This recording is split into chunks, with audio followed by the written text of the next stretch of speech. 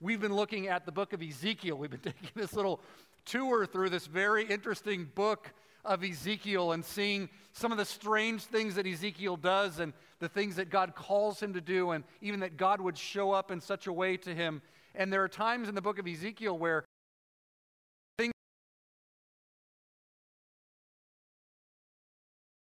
God is no longer behind the glass, like in chapter 1 of Ezekiel. Remember that Ezekiel is sitting by this irrigation canal in the refugee, by this ditch, and all glory, the appearance of the appearance of the glory of the Lord comes to him, and you're wondering, like, what is God doing in a refugee camp in Babylon? And the answer, as this unfolds, we realize that God can no longer be contained, and that he's been pushed out of his temple in Jerusalem by means of the infidelity. And of course, before we get judgmental, we realize that we are also in a Babylon of sorts, that we are in a place where we wonder if God's going to show up, and we ask that God would, and that we would have eyes to see him. And so as we continue our journey in the book of Ezekiel, we're going to be this morning in Ezekiel chapter 14. Ezekiel chapter 14. So whatever you're looking at God's word at this morning, whether it's your Bible or your app or whatever it is, let's open up to Ezekiel chapter 14, beginning in verse 1. You're like, just as long as you don't revisit Ezekiel 16.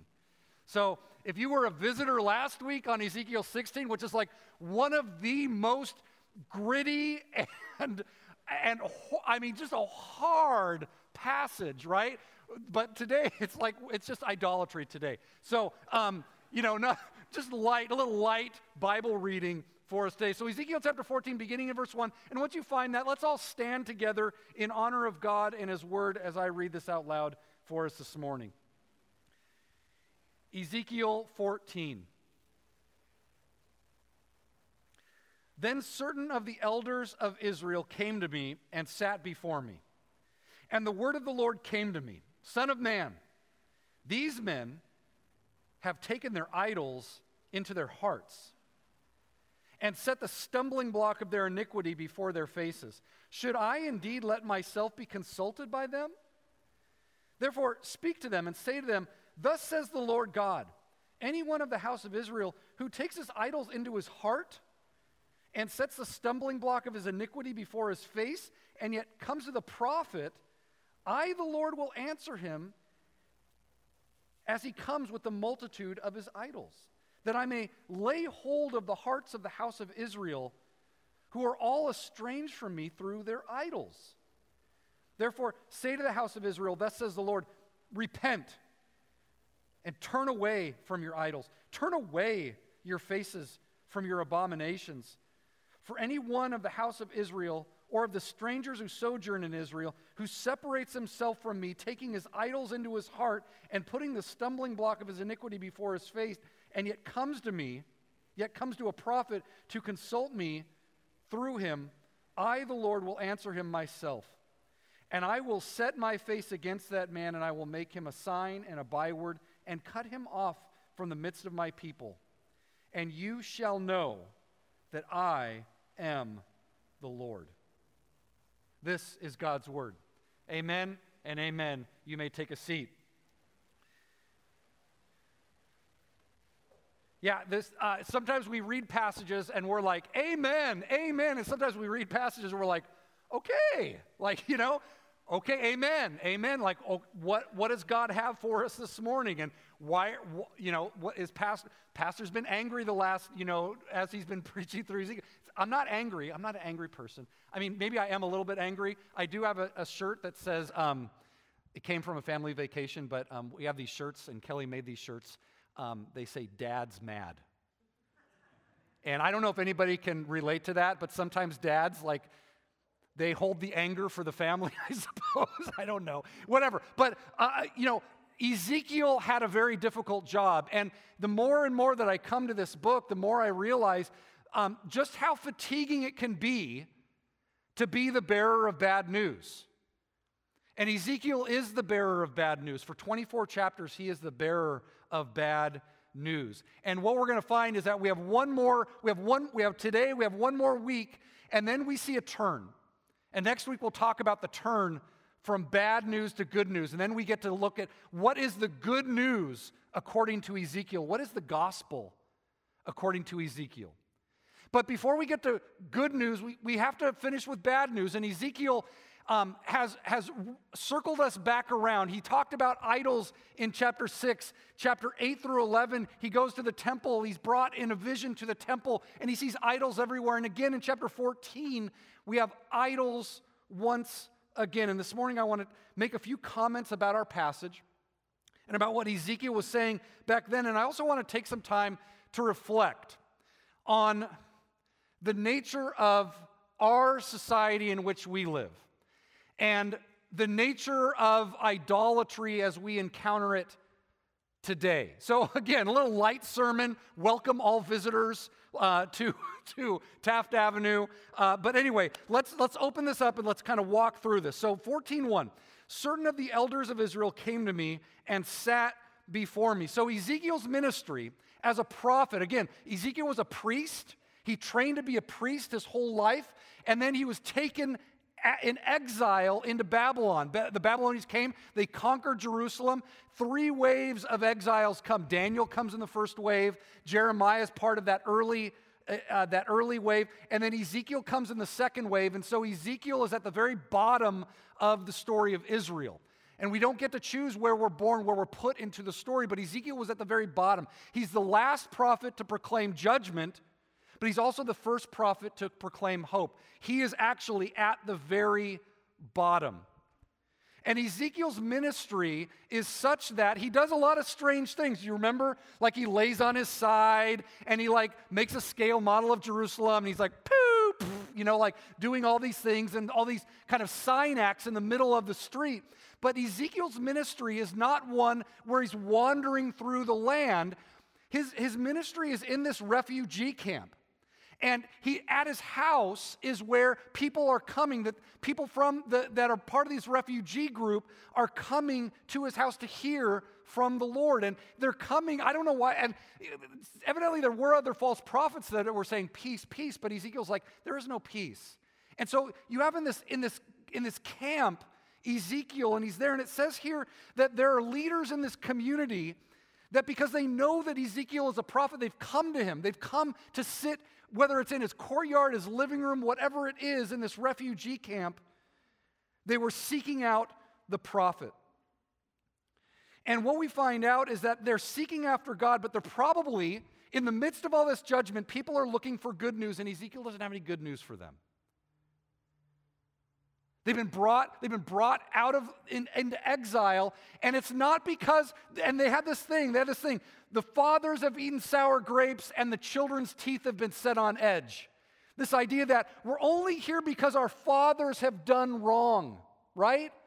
We're only here, it's not our fault, it's not our fault. The fathers have eaten sour grapes and our teeth are getting set on edge, and Ezekiel says, no. And so this idea that they are coming to hear the prophet, they're doing things that are right on the outside, but on the inside, what we're going to find is that there are problems. There are problems, and God still has something to say to them. Verse 2, the word of the Lord came to me, Son of man, these men, they've taken their idols into their hearts, and they set the stumbling block of their iniquity before their faces. Should I indeed let myself be consulted by them? Now, we looked in chapter 8, God picks Ezekiel up and gives him this vision of the temple. He goes in the back door, he goes through this hole in the wall, and as he walks through, he looks around, and in the temple of Yahweh, there's all these idols and idolatrous ceremonies going on. There's a Babylonian god. People are turning their back on Yahweh and worshiping the sun. There's all these things that are happening, and they're all out there. They're all out in the open. And what we see, and part of us, we're like, we'll talk about this, but like when we think about idolatry, we think of all these external, these bowing down before like a figurine or an idol or some idolatrous pagan ceremony. But look at what God says about these people who've come to see Ezekiel, to hear a word from the Lord. He says, these men they're not doing this externally. They're doing all the right things externally, right? They've come to the prophet to hear from the Lord. But the Lord says, hey, Ezekiel, these people, they have idols. They have idols, but you can't see them. Because they've taken their idols and they're not on their mantles. They're not at a shrine. You can't see their idols. They've taken them into their hearts. They have invisible idols. They've taken them into their hearts. And this phrase, they've taken their idols into their hearts and set the stumbling block of their iniquity before their faces. So they've got these idols, and the idols, they're not out in the open anymore. It's not like the temple in Jerusalem where they've just brought in all these idols. These people have taken them into their hearts, and what God says is by taking them into their hearts, they have placed a stumbling block before their faces. And this word stumbling block is an interesting, it's a metaphor, obviously, right? That you could put things in the path, on a regular path, that would make it hard for people to walk on. As a matter of fact, this word, and even the word in Greek, the word scandalon, we hear about stumbling blocks in the New Testament. And armies, what they would do in mountain passes where an army would have to go through, you would have, if you wanted to protect your land, you would put all these stumbling blocks, these big boulders and things up in the pass so that it would make it easier to defend. It would make it harder to get through. It would make it almost impossible to get through. And what God says is, these people have put stumbling blocks in the path to my favor. In their hearts, they put a stumbling block. The path between them and me, they have put stumbling blocks. They've collapsed boulders into this area because they've taken these idols into their hearts. They've placed a stumbling block between themselves and me. That is going to make it difficult to get through this path. So in this idea of they've come to say, we want to hear from the Lord. We want to hear from the Lord. But at the same time, they're saying, we want to hear from the Lord, boulder. We want to hear from the Lord, battering ram. They're just putting stuff, they're just dumping stuff between themselves and the Lord. Even though they're saying all the right things, they have made it difficult or impossible for God to work in their direction. They've put stumbling blocks before their faces. Their idols have gotten in the way. As a matter of fact, in verse 5, look at verse 5. How is this described? It says, they who are all estranged from me through their idols. They've been estranged. There's been some kind of barrier between the people and God, because they have taken their idols into their heart and they've set the stumbling block of iniquity before their faces. As a matter of fact, that phrase, sometimes when we read a passage, one of the great things in Bible study you can do is, if there's something that occurs over and over and over again, that we might know that that's an important phrase. And if you heard this passage as I was reading it out loud, you might have heard this phrase 3 times. Who takes his idols into his heart and sets the stumbling block of his iniquity before his face. 3 times in 8 verses, that long phrase occurs. It's key in this passage. And so what I want to do today is we talked about idols a few weeks ago in Ezekiel chapter 6. This is idols part 2, or the return of the idol, or something like that. However, idols again. So another sermon about idols, but I want to kind of drill down a little bit. Last time we talked about idols, we noted that idols in our culture today, you read the Bible, you're like, yeah, idols. But in our culture today, it's kind of an archaic word. Unless you're watching American Idol, but that's a good thing, right? You want to win American Idol, I guess.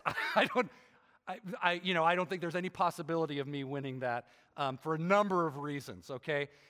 Notwithstanding my voice. So anyway, I'll sing later, I suppose. No, I'm just kidding. That's why that's why I'm turned off when they sing up here. All right. If somebody said amen? Okay, I heard that amen.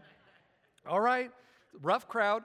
But we talked about this idea of idols being, idolatry being kind of an archaic word. In our culture, we don't really say, oh, that's idolatry.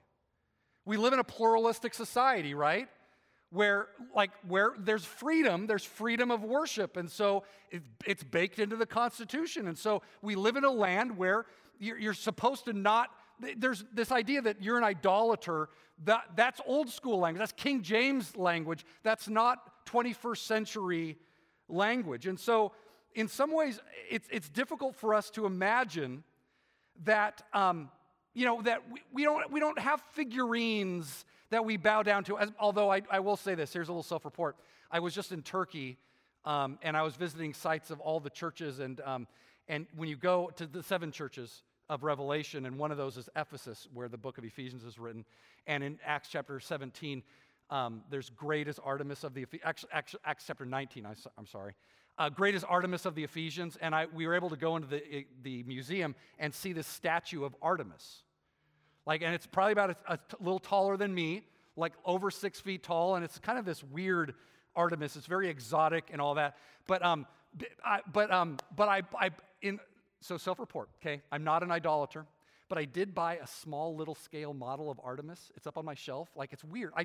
It was one of those things, as a New Testament scholar, I know, you're like, idolater! I'm not bowing down in front of the idol, right? I'm preaching against idolatry, but I guess that's still no check on whether or not I've had it in my heart. Okay, enough of my self-report. I'm just going to keep going with this.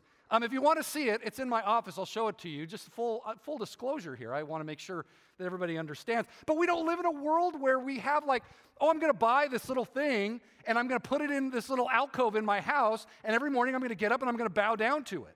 We don't live in a world like that necessarily, okay? And so for us to understand, what does it mean to have an idol or to be an idolater? And even this idea, hey, we come here to worship Jesus. I'm not an idolater.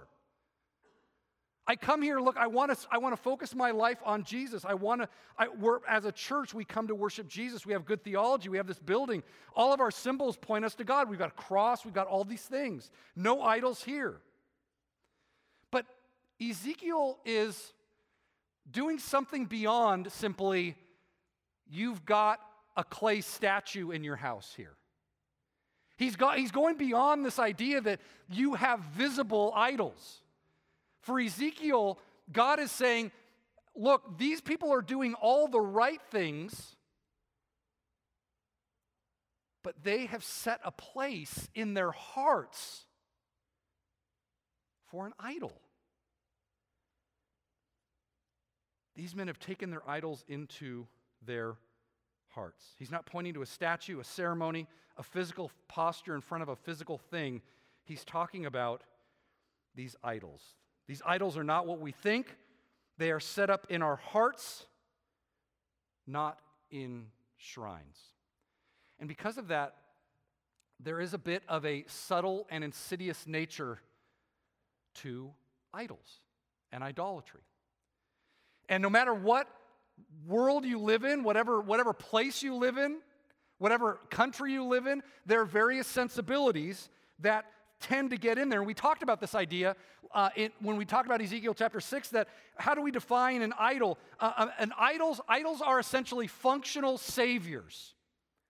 Places that you go to receive some kind of help or salvation. So this idea that, and we noted that idols tend to be around one of 3 things, whether it's your significance, that you might go to a certain place to know that you are a significant, important, worthy person. Maybe it's your job. Maybe it's someone around you. There's something that you might lean on that tells you, yes, I am a significant person. I'm a worthy person. Career, your role, maybe at home or at job, talent, ability.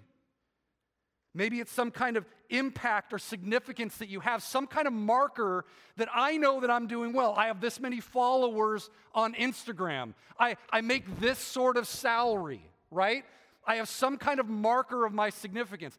That might be some kind of idol that's set up in a heart. Significance is one, security is another. That functional savior, security. How do you know that you're going to be okay physically? How do you know that?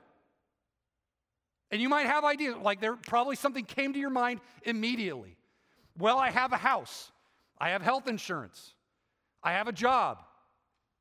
I have a good community around me. Somewhere in there is Jesus, right? Somewhere in there.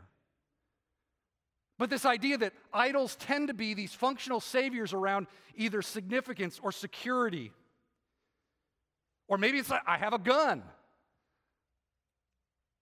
Tools of warfare. I know that. I know those things. I know self-defense. Whatever it is. What is a functional savior? Significance, security, satisfaction. How do you satisfy yourself? Idols are built around these three things. How do you know that you're significant? How do you know you're secure? And how is it that you satisfy yourself, your standard of living, food and drink, sex, entertainment? What do you do for pleasure? And so when we talk about idols and idolatry, we're not setting up something like, look, in the ancient world, if you needed a good crop, if you needed a good harvest, right, you would maybe go to the god of fertility, right? And you would then offer a sacrifice to the god of fertility. We don't operate that way necessarily. Maybe there's other things that you go to that for this idea of security, significance, satisfaction. All right.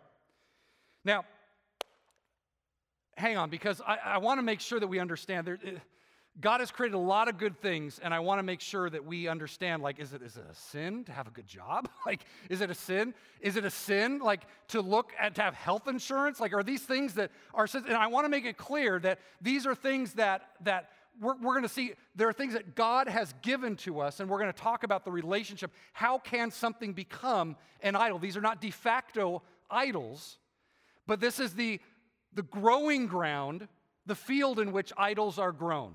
Okay, so hang on one second. But I want to before you're like, look, Pastor Craig, way back then, obviously, these people, they heard the Babylonian army was coming, like the Babylonian war machine was coming. And yeah, they reached out. They reached out to all the power that they could find. They found the Egyptians and they said, do a treaty with us. They prayed to all the gods they could because they knew, look, they needed functional saviors. And it was wrong. They should have relied on Yahweh, but they reached out to all these places. And yeah, in those last days of the nation of Israel in the land, it was bad. It was horrible. But the thing is, according to Ezekiel, this was not simply a problem in the last days before the Babylonians got there. Do you remember when Ezekiel, he's doing his like Synax, right? Where he sets up the pan in front of the city and he builds a scale model and then he lays on his side. How long is Ezekiel supposed to lay on his side? Does anybody remember? 390 days. See, we got a lot of good Bible study in this church.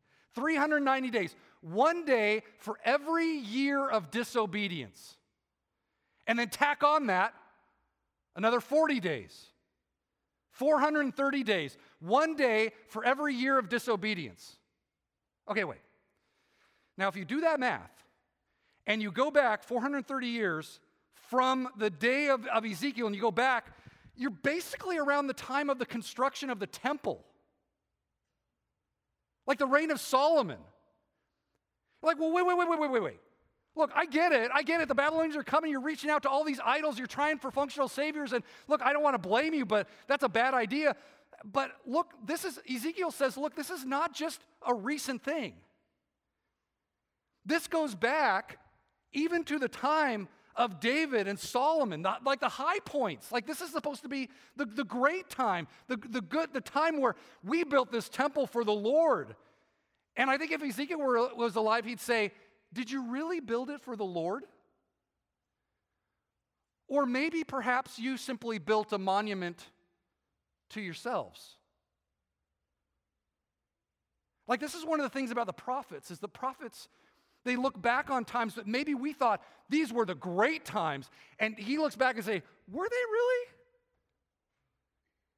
Were these really the good old days? Because I remember that Solomon, he took a bunch of wives, and people came in from other countries, but when they came in from other countries to pay tribute, they also brought their other gods with them. And what did you guys do? Oh yeah, well, pay tribute to us. Like, pay tribute to the God of Israel and us while we're here, right? Like, there's this idea that even in all of this, there is this insidious, subtle work of idolatry, even as they're building a building for God. And Ezekiel is saying, look, it's not just in the shrines. It's in your hearts.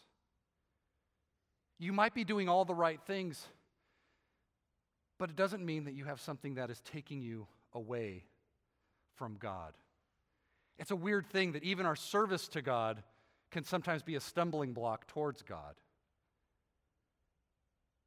That even the things we're doing for God can sometimes be the things that are separating us from Him.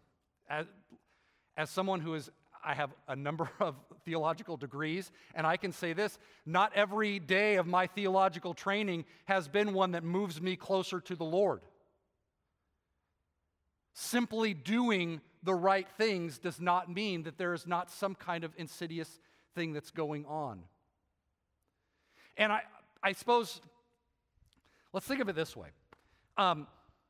In the book of Philippians, it talks about we are citizens of heaven, okay? You believe in Jesus. And because you believe in Jesus, it says you are citizens of heaven. Your name is written, enrolled in heaven. You are a heavenly citizen. That's your home. Now, here's the thing. You've never been there. I've never been there. I'm a citizen of a place I've never been. But I know by looking at Jesus that there are certain ways and sensibilities of living, right? That I want to bring into myself, and I want to live into that side of kind of compassion, that kind of truth, that kind of grace, that kind of love. I want that. Like, that's what a citizen of heaven looks like, right? And that's what I want to be like. But we don't live in heaven, do we? Like, let's say you wanted to be a citizen of heaven and you moved to Brazil. Of all places. Okay, just Brazil. I don't know why that just came to my mind, Brazil. There would be certain things about being a Brazilian that might line up with being a citizen of heaven. And there might be things about being a Brazilian that impede being a citizen of heaven, right? There are certain things in culture that might move you closer to God, and there are certain things in culture that might move you away from God. And that might be the same. Like, let's say you moved to like France. And you were a citizen of heaven.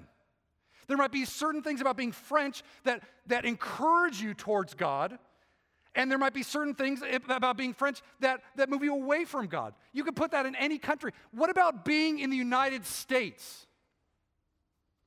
What about being an American citizen?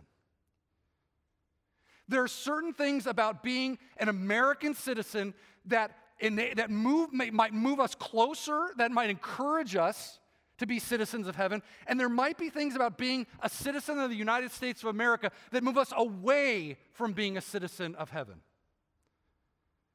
Wherever you go, that's the nature of being a citizen of heaven. These people, they were no longer in Israel. And they're in Babylon. They're like, how do we keep our identity as citizens of this land, living in Babylon, being in exile? So one way to think about it is that we're a colony. We're a colony of heaven. Our homeland is heaven, and we're a colony here. There's another way of thinking about it, that we're in exile, that we're in a foreign land. And the question is, what about our land, what about our place, our culture that helps us, that moves us to God? And what are the things about our culture today that are stumbling blocks that prevent us from getting towards God? And if we think about it in this way, I think this is the framework that Ezekiel is running into here in this book. What is idolatry? What are the stumbling blocks that he needs to address that people have set up in their hearts? What are the stumbling blocks? So the idolatry didn't just begin at the end, it began back in the good times. And Ezekiel is saying, this is more than just a statue. It's more than just bowing down. It's more than just exotic ceremonies. This is about where do you go when you want to know who you are, when you want to know that you're going to be okay, and when you want to feel good. Where do you go? And as Americans, because we live in the United States of America, there are certain answers to those questions, right? And the question that we have to ask is, are those answers moving us toward God, or are they moving us away from God? Because we are exiles here in a foreign land. I suppose maybe the first thing to ask is, does it feel like a foreign land? Like, how does a fish know they're swimming in water? Because that's their natural environment. Like, they don't know what water is because they're surrounded by it. I think for me this week, when we get together and we pray for the service, we share kind of what's going on, and I was like, we share our numbers, like, how are you doing? Like, what's your energy level? How are you feeling this morning? And, Dave Wall's always a 10, so he's our model. He's always up there. But, like, it goes up and down. Like, we have harder weeks, and I got doing this passage this week, I was thinking about our culture. I'm like, man, I feel like, the more I was reflecting on it, the more I was like, I feel like I'm swimming in an ocean of idolatry. Let's put it this way. I feel like in our culture today, I am swimming in an ocean of distraction. It's not, if it was straight up idolatry, it would, this is the subtlety of it. It's so subtle that we don't even know we're swimming in it. I was just thinking about how much is, like, here, Ezekiel says, God says to Ezekiel, they have set a stumbling block before their eyes. And I'm thinking, like, how many things, are these things taking me to God, or are they putting a stumbling block between me and God? Like, how many things are actually moving me toward God? I know there's plenty of things, if I watch the news, that's moving me towards anger. I know that if I look at advertising, that's moving me towards wanting more stuff. Right? Like, it feels like an ocean of distraction that can easily turn into idolatry.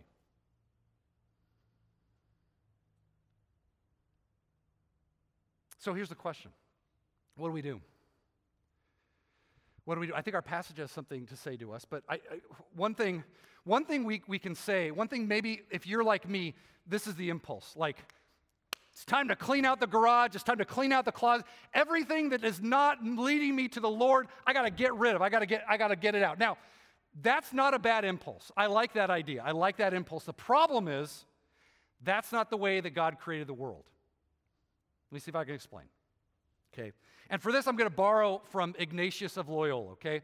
Great theologian, spirituality. And what he says is this. Here's the first principle from St. Ignatius. He says, the human person is created to enjoy and serve God, okay? Your job, you are created to enjoy God and to serve God. That's why you were created. That's why every person on the face of this planet was created, to enjoy God and to serve God. And what God then does in this world, that's what you've been created for. So God says, I'm going to give you 10,000 gifts that are going to allow you to enjoy me and serve me. I'm going to create a bunch of awesome stuff. I'm going to create truth. I'm going to create beauty. I'm going to create goodness. I'm going to create just a truck ton of awesome stuff for you because you were meant to enjoy me and to serve me, and you need some things to be able to do that. So I'm going to give you great land. I'm going to give you plants and animals. There's going to be all kinds of great stuff. I'm going to give you beauty. There's going to be places on this earth that are absolutely awe-inspiring. And you're going to go there. It's going to be fantastic. And when you go there, you're going to think of me.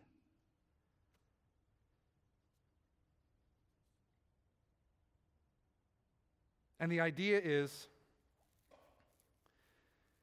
it's these created things that are at issue when it comes to idolatry. All these things have been created by God. And it follows that one must use these created things insofar as they help you get to your goal of enjoying and serving God.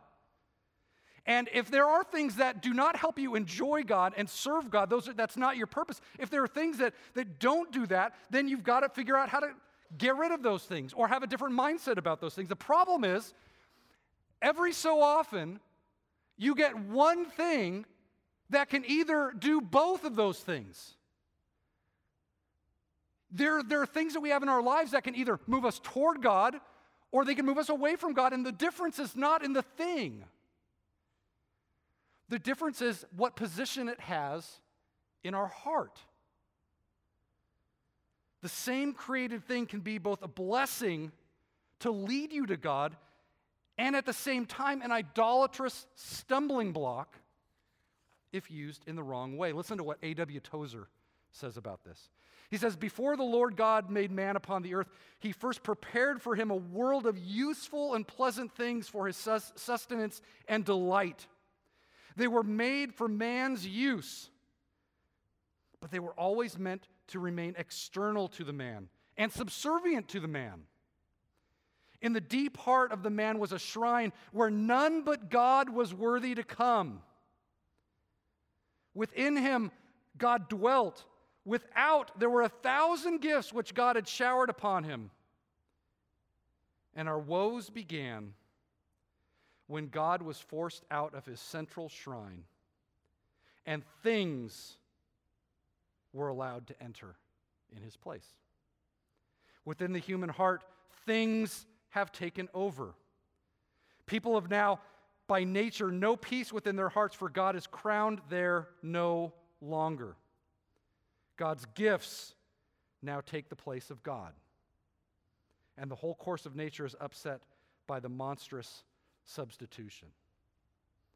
So this question, as we enter into this and we reflect, and really hopefully this sermon, this passage is just a jumping off point, especially as we get into the holidays, where we give thanks to God and where we purchase a lot of things for people we love, like, right? I hope you're going to do that, maybe. If not, we'll do marriage counseling later. But the idea is, as we enter into this season, to ask the question, what place do things have? What place do things have? What do we do with 1,000 gifts which God has showered on us? And what do we do when these begin to force God off his central throne? The way Ignatius puts it is he says, look, everything on this earth that is good, everything on this earth that is good, you can either have an ordered attachment to it or a disordered attachment to it. It is in this idea that there's either it either moves you, that thing, that good thing that God created, it can either move you towards God or it can take the spot of God. You can have an ordered attraction to it, which means that it's going to move you towards God, or you can have a disordered attachment to it, and that's going to move you away from God. And the fundamental question that you have to ask about all the good gifts that God has given in your life and in my life, the fundamental question that we have to ask is that thing moving me toward God, or is it moving me away from God? It's the fundamental question. It's the fundamental question of idolatry. I think everything in our lives can either be a window so that we can see God more clearly, or it can be a stumbling block that keeps me away. And the hard thing is that the same thing can do both. I think that maybe the best example, I didn't even bring mine up because I'm having a bad relationship with my phone right now. It's not because it's not working. It's because it's too good. There's too much stuff. There's too much stuff. Thank you, Gene. I appreciate that. Like, turn off the notifications. It's just so much stuff. I was like trying to clean out the garage. Like, Kelly's out of town, clean out the garage, putting things on OfferUp, right? And my phone is just like going, bam, bam, bam. I'm like, gah! And then like social media, I'm like, I feel like I'm bombarding myself. I'm like, I do not need to know all these things. But at the same time, Kelly's in Nashville. We can communicate. I can communicate with my kids. I can communicate with friends. I got a phone call from a friend that I hadn't seen since junior high. We went out for lunch yesterday. It was awesome. So good. One of the key reasons why I heard the gospel when I was a teenager. Great time with, like, there's so much good that can come out of that, but there's so much bad that can come out of that one stupid little device. We have a world of idolatry in our pocket. And maybe you can use it primarily for productivity, but maybe your productivity is an idol too. Like, if you're like me, getting things done is a little bit of an idol. Like, I take a lot of pride in it, right? Like, it's something that I find identity in that. Like, I've got to find a way to strip this stuff down, and I've got all this stuff around me. I've got my cable TV, I got my YouTube TV. Actually, we don't have cable. We stream now, okay? We're early adopters. Thank you very much. Again, the pride and all. Like, you have all of this, all of these things. God did not create iPhones. But people did, and God gave people those gifts. So God does a number of these. God creates nature and natural resources. And these things can move us towards God, ordered, or they can get in our way. They can move us away from God, disordered. God created truth. Truth is awesome. Truth can move us toward God, ordered. Or we can use truth to bludgeon people over the head. We can use truth without love. Truth is a good thing, but used in the wrong way, it is an idol. If all you want to be is right in every conversation you have, you are an idolater. And I say that to myself. Right? Like, this is why this passage is so difficult, because it reminds me how much of the other things, not just one thing, of so many things, have gone in and are pushing God away, off the throne.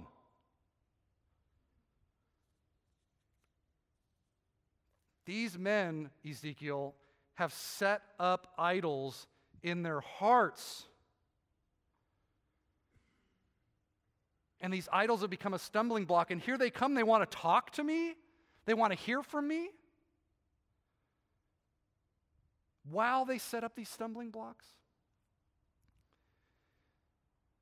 And again, I want us to understand, like, we live in an age where Jesus has paid the price. Jesus has made a way. Jesus has come in and he's taken all those stumbling blocks out of the way. But we still live in a world, like we said, we were saying Jesus has no rivals, and he has no rivals. There's no one who can compete with Jesus. But here on earth, he has 1,000 rivals in your heart right now, in your phone right now, in your house right now. There are 1,000 rivals. 1,000 rivals. And they're quiet and subtle. And it takes us to say, look, I got to step back.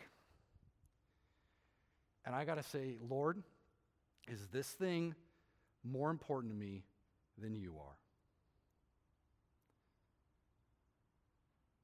How do I know that I have significance? I can look at my job, I can look at my family, or I can look at the fact that at my worst, while I was still a sinner, Christ died for the ungodly. In my worst moment, you chose to communicate how important I am. I can find my significance in 1,000 things. But if I don't go back to that moment, and I don't put that, and I don't just set that up in my memory, in my mind, and set my mind on it, then I'm going to look for my significance everywhere. If I can't find my satisfaction in Jesus, then I'm going to look for satisfaction everywhere.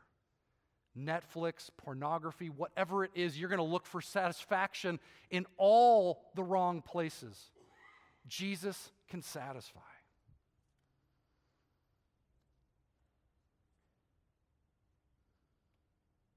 Things in your life, are they a window to God, or are they a stumbling block?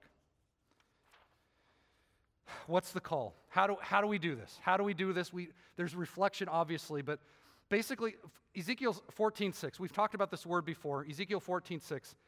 Therefore, say to the house of Israel, thus says the Lord God, turn, turn, turn. 3 times in the same verse. You might have it translated differently. It says, repent, turn away, turn away. Do you guys see that?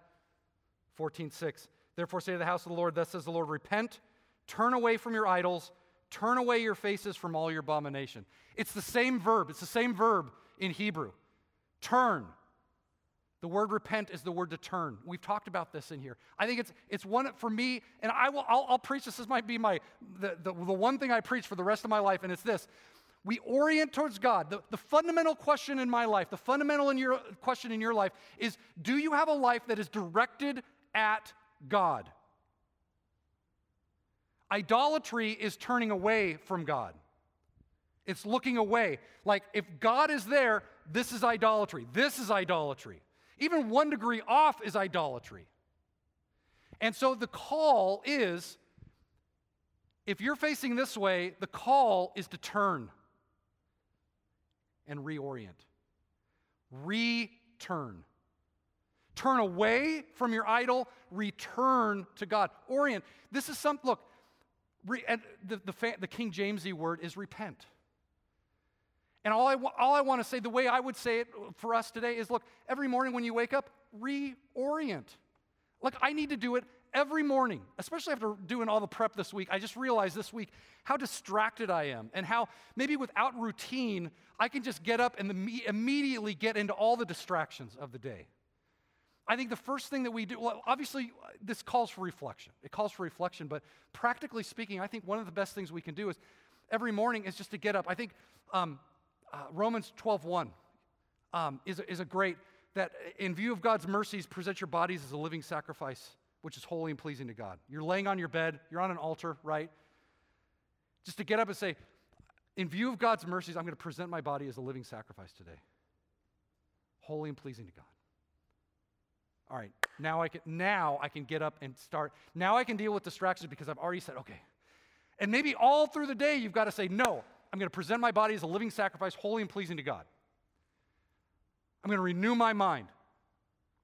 Like whatever it is, like whatever your call is, whatever you feel like you're being pulled away, whatever's a stumbling block, just to have something that will bring you back to true north, to reorient throughout the day. Because we live in a world of 10,000 distractions that will easily move us away.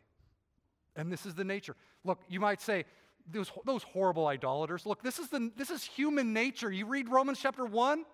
Romans chapter 1, like the way after the fall, we're bent towards taking the creation and worshiping the creation rather than the Creator. We're bent that way. And what we would say is, Lord Jesus, have mercy on me, a sinner. Lord Jesus, have mercy on me, a sinner. And we don't have to beat ourselves up because we're idolaters. We're bent towards idolatry. What we want to do is we want to turn, and we want to simply say, God, I'm going to turn, I'm going to repent, I'm going to turn toward you, I'm going to turn away from these distractions, I'm going to turn toward you. And because there are 10,000 gifts of God, it means that there are 10,000 ways that maybe you could either be moved toward God or you can be moved away. And I don't know what it is for you. I don't know if it's family. Is that the most important thing? I don't know if it's your job. I don't know if it's your influence or your power, your security, your success. I don't know what it is, but look, those are the stock ones, everybody. Like, look around. Like, watch. If you want to know what idolatry looks like, watch the commercials today at the football games. That's idolatry. All of that is in service of idolatry. Okay? All of those things might be good, they might be bad. Are they a window to help you to see God better, or are they a stumbling block?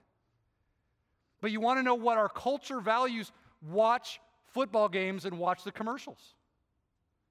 And ask yourself, are there any of these that have caught me? I remember when I was younger, I used to watch, sports on TV. I'm like, these commercials are stupid. Like, they're dumb. They're dumb. And all of a sudden, I woke up one day, I'm like, oh, yeah, I want that. And it was like I got into the sweet spot of the marketers, right? I got into a life stage where now the commercials didn't seem strange to me. They were like, oh, yeah, I want that. Have you guys ever experienced that? Like, you're like, if there's something that you don't want, you like make fun of that commercial, but there's other people who are like, I need that. Because we're all at a different spot. And there's competition everywhere for who will sit on the throne. Our call is to say, Jesus, this seat is reserved for you and you alone. You have no rivals. You have no equals. I will reserve this space for you. And we want to be a church that encourages that in the best way, to call out if we have a disordered attraction or a disordered attachment, and to say, look, we want to help to return. So let's pray. Father, we come this morning challenged, to say the least.